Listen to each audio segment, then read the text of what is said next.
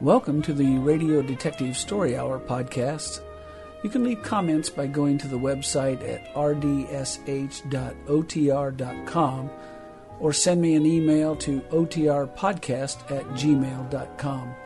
My Twitter account is @RadioDetective, all one word.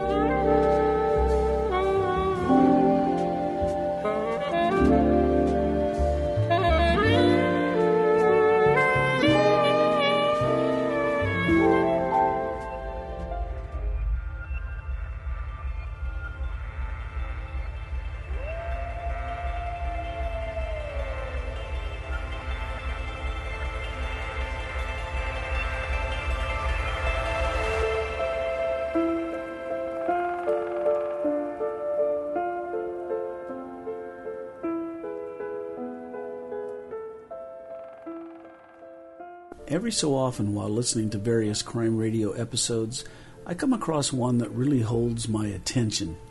I've been listening to old-time radio for so long that most episodes sound a lot like the others.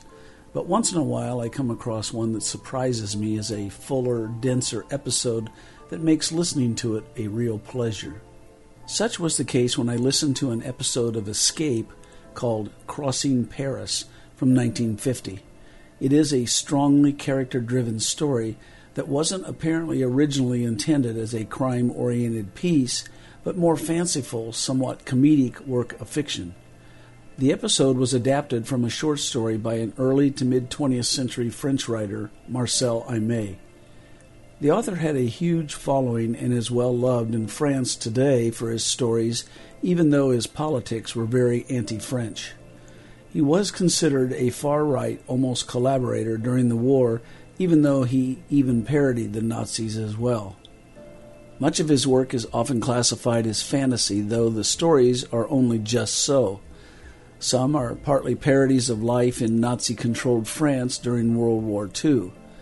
The fictional story this radio play is based on was actually called La Traversée de Paris when published and was turned into a film of the same name, but distributed in the United States as Four Bags Full in 1956 with emphasis on the comedic aspect of the story. The Escape radio version took more serious tone with a bit of whimsy also. As I mentioned, it is a strongly character-driven piece which follows two men, one a black market smuggler and a newfound helper who is large, loud, and somewhat out of control. The smuggler is a small man who just wants to earn a living in Nazi-occupied France and keeps a low profile while going about his business. The helper, who turns out to be an artistic painter, is a loud drinker who loves playing games and skirting disaster as the two men carry their goods across Paris. The goods, it turns out, is a pig carcass cut up into 4 bags that they are smuggling to a butcher across town. A crime does occur which has serious overtones. What struck me about this drama is how careful the dialogue is in driving the story forward, along with the strong performances, especially by William Conrad as the artistic painter. By the end of the program, I wondered who could put together such a wonderful adaptation and who also could produce such a well-designed episode. Listening at the end, the answer came easily, as the scripter turned out to be John Meston, perhaps one of the finest radio writers of the late 40s and 50s, having virtually created and written most of the episodes of radio's Gunsmoke, many of which were well-crafted tales. The director-producer was Norman Macdonnell, whose own work on Suspense, Escape, Gunsmoke, and a number of other fine drama pieces on radio explained a lot about the Crossing Paris episode. For any student of producing radio drama, I would advise examining this episode from Escape as a fine example of what can hold a listener. It also helped that it came from a fine original story, too. If you are a fan of Marcel Aimé's fiction, you might check out The Man Who Walked Through Walls, a delightful French fantasy story that is perhaps his best. I'll include a link on my website where you can read this story if interested. Meanwhile, listen to the Escape episode of another Aimé story, Crossing Paris, from August 1950.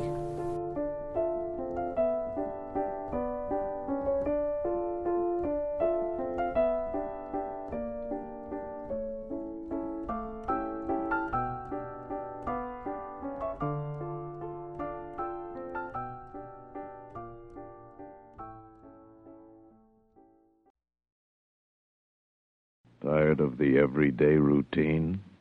Ever dream of a life of romantic adventure? Want to get away from it all? We offer you Escape.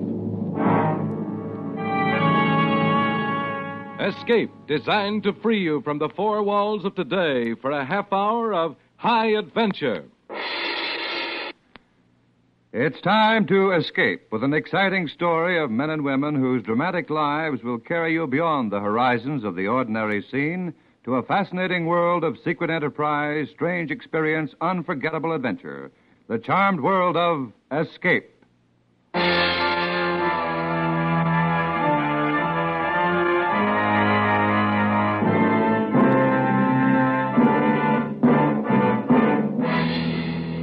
Tonight, we escape with the most unusual story of suspense and terror in occupied Paris, as Marcel Aimé tells it in his unforgettable tale, Crossing Paris.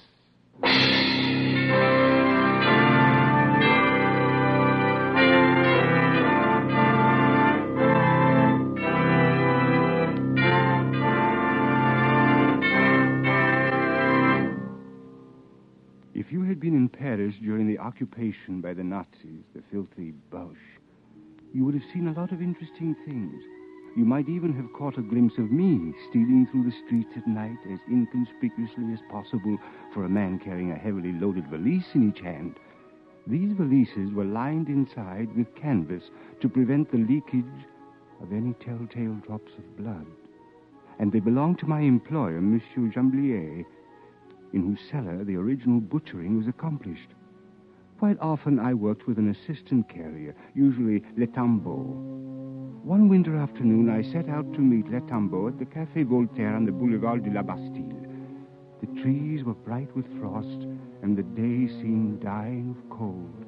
It was nearly dark when I reached the Café Voltaire and went in. I went straight up to the bar. Pierre, what will it be? You look cold enough for a brandy. I can drink brandy in any season. So can Le Tambo. Yeah, this will warm your bones. Le Tambo was in. He said to tell you he isn't free tonight. Isn't free? Curse him. How can he behave like that? He has no respect for his work. Respect for what work? Who is this Le Tambo? Respect for what work? Oh, peace, monsieur. I'm talking to the bartender. It's no affair of yours. I'll teach you whose affair it is. He put his glass down and staggered up to me, fist raised.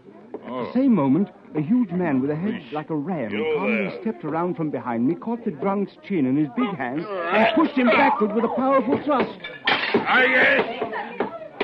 I get it now. The police always travel in pairs. We're not police, you idiot. Yes, police written all over them.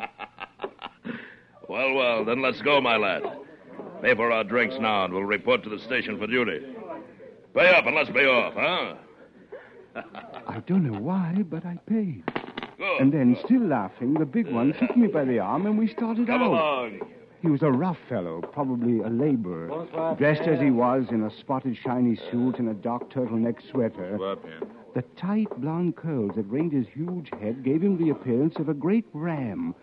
When we reached the street, the night was already black with high, icy winds. Well, that was a squalid scene. The man was drunk, but I could have handled him.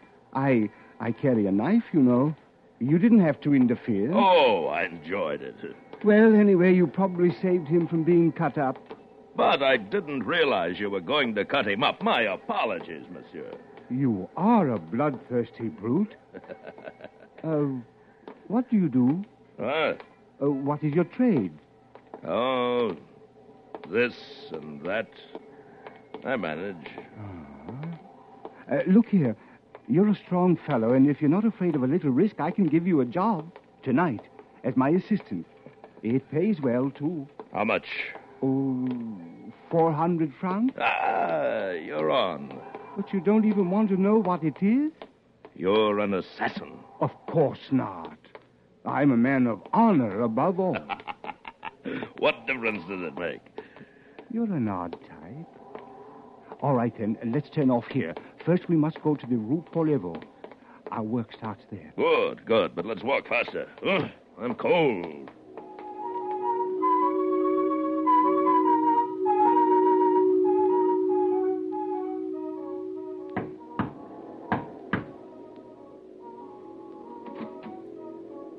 is it? It's me, Pierre. Who's the other one? Le Tambo ducked out on me tonight, so I've asked my friend Grand Gilles here to take his place. He's all right. Hurry then. You're late. We followed Monsieur Jamblier across the cellar to a thick table where stained white cloths cover a shapeless form. He proudly removed the shroud, revealing a whole hog which had been cut neatly into a dozen portions. Then he stood back and allowed us to feast our eyes. He's a beauty. No? How much does he weigh? 200 pounds. But divided into 4 valises, you'll manage him all right. It's easy to see you've never carried 100 pounds of black market pig about Paris. You're wasting time. Hand me a valise under the table. Where does it go tonight? To Montmartre, butcher shop, in the Rue Goulancourt, number 43. And one thing now. To arrange his deliveries, he must have the meat there by 2 a.m. 2 a.m.? If you are late, he will not accept it. But, Mama... It's no distance for a young man like you, but... How much are you giving us? Now, Pierre, a bargain is a bargain. But, Montmartre, that's a different matter. You know perfectly well I can't risk keeping the pig here, and it's too late to get anybody else to carry it. Carrying 200 pounds of black market meat all the way across Paris in the dead of night with the police lying there in wait for us at every turn along the way... All right. You get 50 francs more. I want respectable pay for my work. No, not just a tip. 500 then. But not a sou more. It is hard work, and it involves great risk. 600 francs. Monsieur Jamblier, tell me, is this really number 45? Why do you ask that? For no reason at all, because I know the answer. Monsieur Jamblier, 45 Rue Paul-Levaux. Who is this man, Pierre? Grangy, you will do me the courtesy of keeping your mouth shut. I do the talking here. Now, you agree then to 600 francs? Monsieur Jamblier, 45 Rue Paul-Levaux, my share will be 1,000 francs. Are you mad? Don't pay any attention to him. He's my assistant, so you just give me 2 times 600 francs, and I'll settle with him later. All right, then, here, take it. I can't have you here all night. Jamblier, 45 Rue Paul-Levaux, now my share will be 1,500 francs. Jamblier stood as if frozen, his jaws clenched. The ram was not even looking at him, but instead he walked nonchalantly around the cellar, examining the foodstuffs stored there. He spied a string of sausage hanging on the wall, jerked it off, stuffed it into the pocket of his jacket. Then he found a large paper sack and burst it with the end of his index finger. A stream of lentils ran out through the hole and onto the floor. Monsieur Jamblier, 45 Rue Paul-Levaux, give me 2,000 francs. Or shall I wreck this place? Jamblier looked at him fearfully for a moment. Then he pulled a fat billfold from his pocket and handed 2 notes of 1,000 francs each to the ram, who pocketed them calmly and caught a third one on the fly. I started toward Grand Gilles to make him return the money. Leave him alone. I can't afford a row here. I don't want a row, but after all, he's my assistant. And this is my cellar. I paid out enough money to have peace here at least. You can settle it with him later. Right now, we've got to finish packing the valises. It's late. All right. You're the boss. Come on, let's get it done. I'd postpone this whole thing if I could. We went back to the table and finished wrapping and fitting the sections of pork into the valises. Grand Gilles sat across the cellar on a wine barrel, eating a thick slice of ham he'd found. When we were packed, he got up, came over to pick up his 2 valises. This apparent willingness seemed to impress Jamblier, and when we reached the door, he stuck a pack of cigarettes into the ram's pocket. That's for the 2 of you. For the trip. Cigarettes at night, a fine way to get ourselves picked up. Oh, come now, Pierre. Don't worry so. I have to have 2,000 francs more. Not a sou. Not a single Give sou. me 2,000 francs, for heaven's sake, Jamblier! Jamblier, 2,000 francs, Jamblier! Stop it. You'll have the police on You, us. you blackmailer. Here, take them and go. But shut up in the name of Mary. Shut up.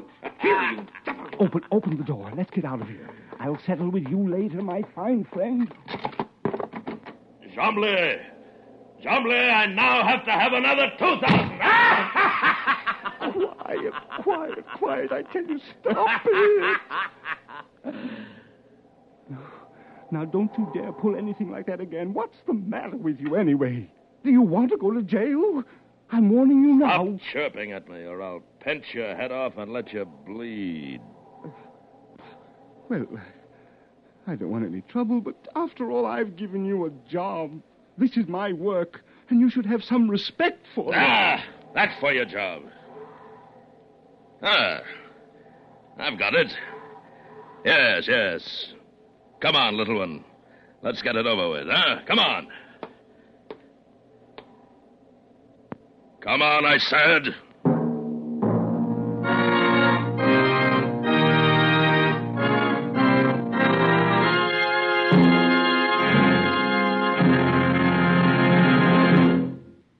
It's the obligation of all of us to participate in the effort being expended to protect democracy. Our national security and the current United Nations police action in Korea demands that the size of our armed forces be increased. If you're between the ages of 17 and 34, support the United Nations police action by enlisting in the United States Army or Air Force. Men are vitally needed for important jobs in all departments of the Army and Air Force. Strength is needed in the Far East. To have strength requires manpower. Young men who are eligible for selective service have the vigor and imagination that are necessary for an effective Army and Air Force. Volunteer to serve your nation. Be a part of the Army and Air Force and take part on your own team of young men. See your local recruiting sergeant and volunteer to enlist today. Do it now. Yes, if you're between 13 to 34, enlist in the Army or Air Force now.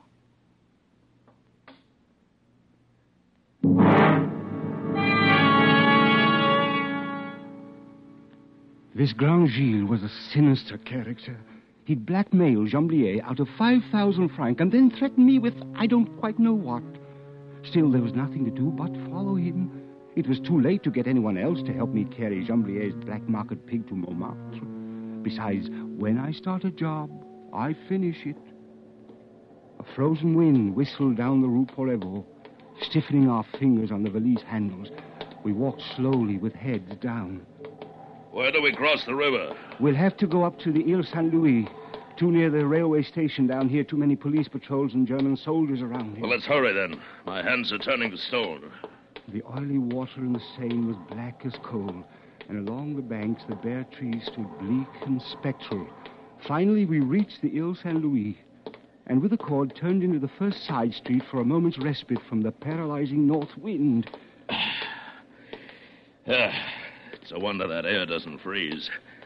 Why in the name of heaven do you work at this job? I make my living this way. Every man to his trade. Well, it's not much fun.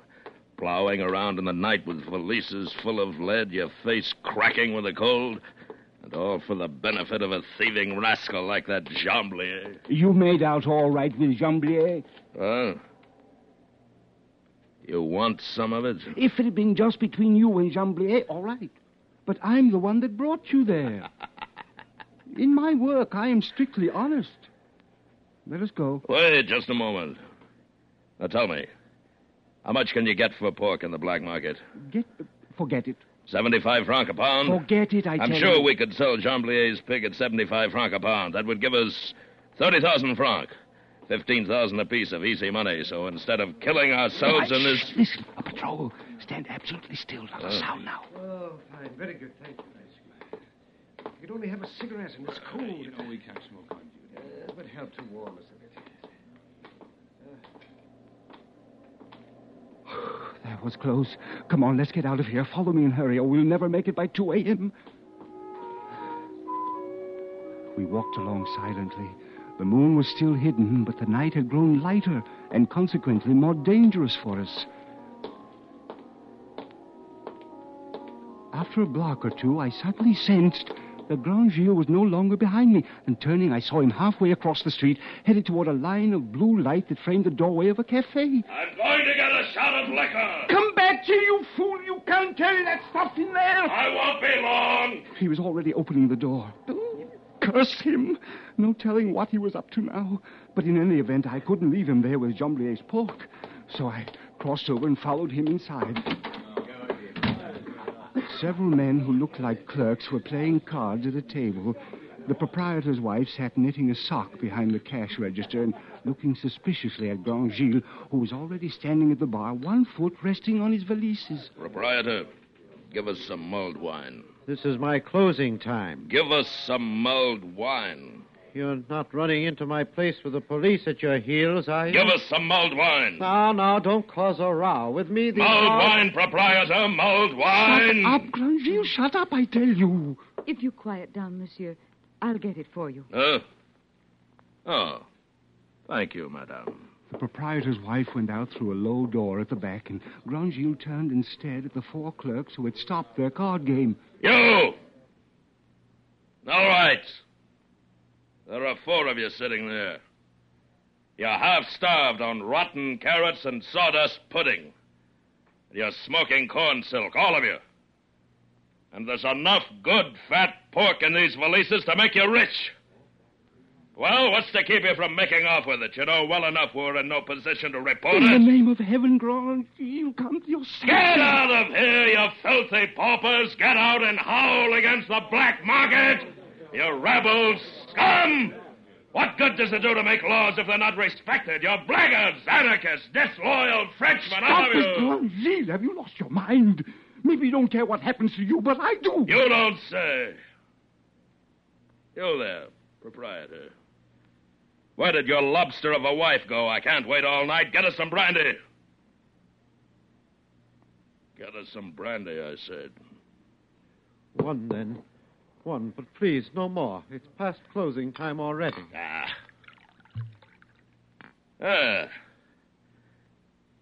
Here's to you, little Pierre. You who are as timid as a girl, but whose charm I cannot resist. Your valises full of pork that these cowards refuse to take, I will carry as far as Le Havre on foot, on my knees, for you. Here is your mulled wine, monsieur. Oh, but you have... Give it to me, madame. Give me your pitcher of mulled wine, huh? She approached him with hesitation and placed the pitcher on the bar. Thank you. The ram reached out, seized it with both hands, and heaved it with all his strength against the wall shelf, where it was scattered on the belly of a full bar. The unhappy couple dared not even turn their heads to ascertain the damage. Excellent, excellent. Yes. And now my valises. Come, little Pierre. I wish never to see these wretched people again. Baboons, I ignore you. I erase you from my memory forever.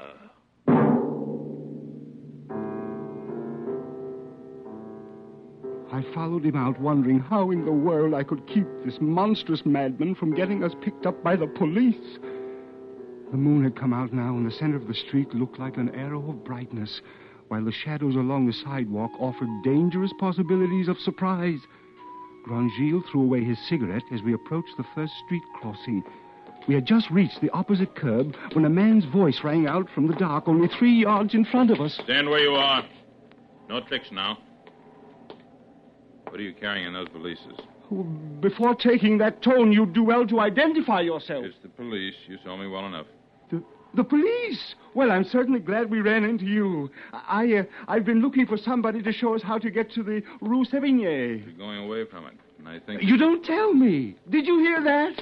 The Rue Sévigné is behind us. Well, then we'll just have to turn back. Later, perhaps.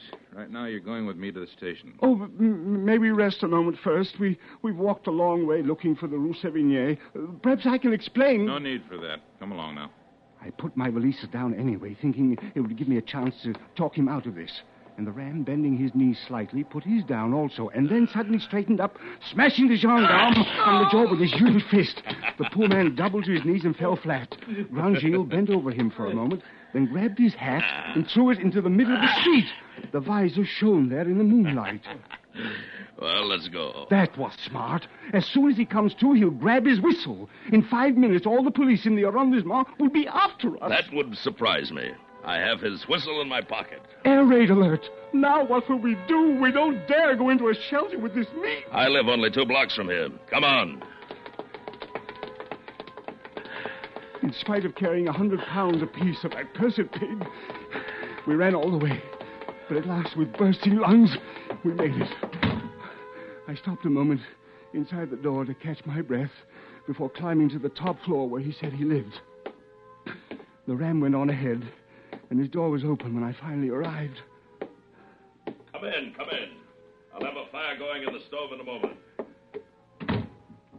It was a large, comfortable studio. I set my valises down near the door and stood there until Grandgilles drew a blackout curtain over the window and turned on the light.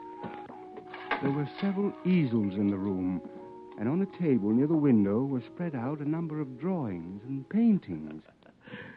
Surprised? You're a painter? Yes, I'm a painter. You did all those? I sell most of them around Montmartre. But since the German occupation, amusingly enough, not always for money, I barter.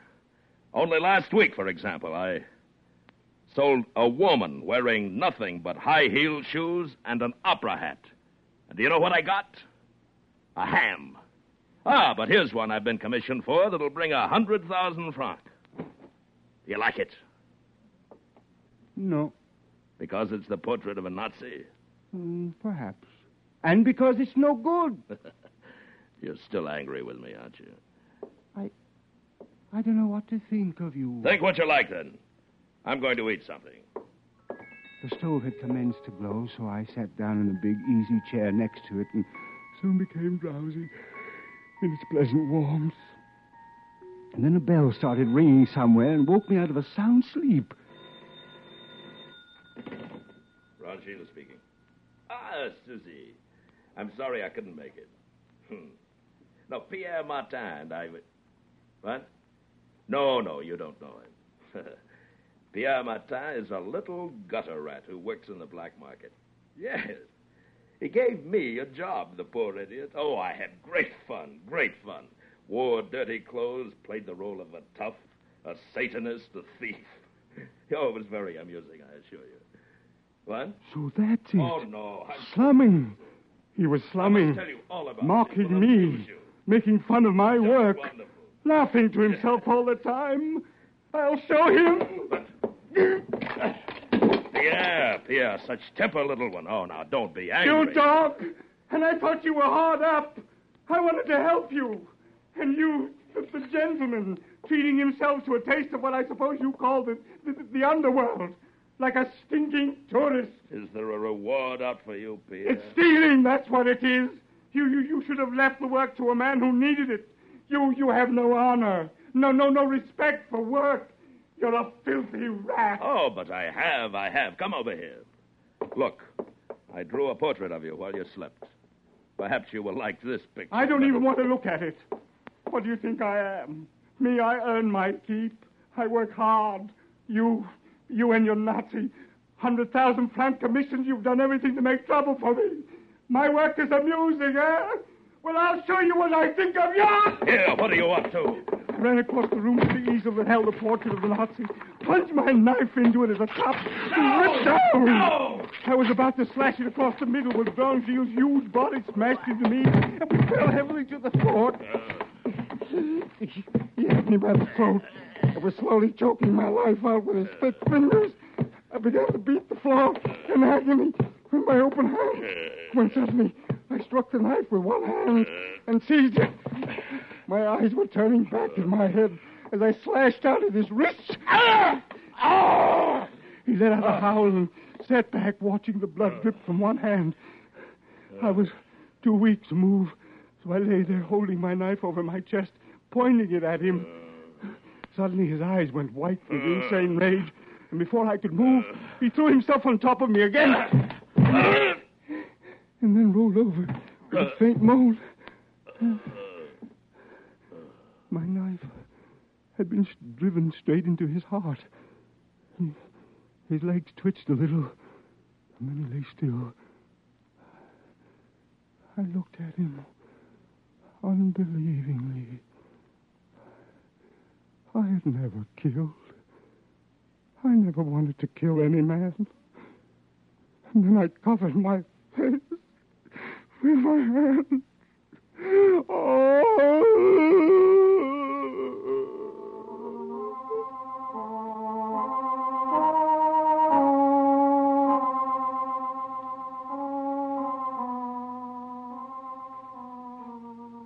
2 hours later, faint with exhaustion, I had delivered all 4 valises to the butcher shop in Montmartre. All right, I've weighed it. It's all there. Of course it is. I'm a man of honor, monsieur. I can see that. You made it on time, too. But didn't you have an assistant? I understood from Chamblier... It seems that my assistant, monsieur, did not really need the work. I was forced to dismiss him. Well, anyway, you made it. Oh, yes, I always finish any job I start, monsieur.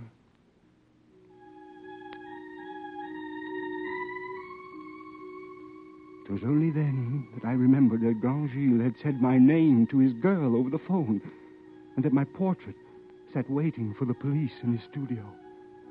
I put the 5,000 francs which I had taken from his body into an envelope and addressed it to Chamblier. I dropped it in the mailbox and walked slowly down to the big market of Les Halles. It was almost dawn when I reached it, and the heavily loaded pushcarts were stacked up in the side streets, smelling of green vegetables and berries. The gutters were slippery with garbage, and a lonely woman in pink satin pumps was staggering wearily through the filth at the end of an all-night souse. I sat down on a curb and watched her and said to myself, we none of us do what we wish to do. Believe me.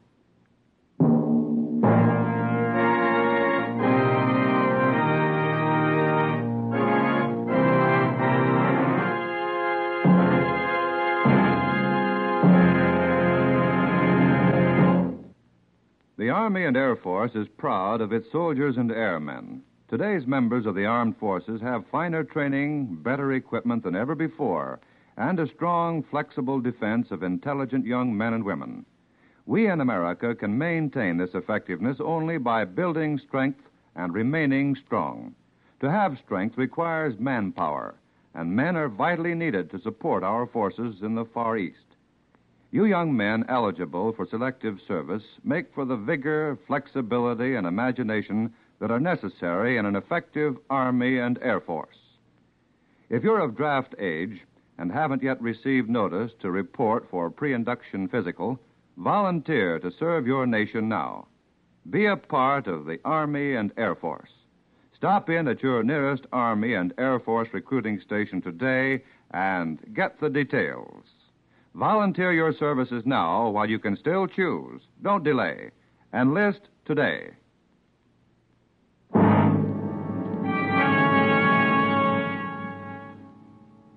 Escape is produced and directed by Norman MacDonald, and tonight has presented Crossing Paris by Marcel Aimé. Adapted for radio by John Meston and starring Jay Novella with Bill Conrad. Featured in tonight's cast were Howard McNear, Barney Phillips, Edgar Barrier, Vivi Janis, and Paul Frees. Special music was arranged and played by Ivan Ditmars.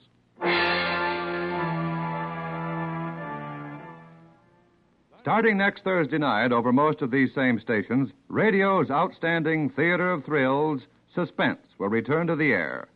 As its first star, Suspense presents Mr. Pat O'Brien in a thrilling story entitled True Report. Remember, radio's prize-winning mystery program, Suspense, returns to the air next Thursday night.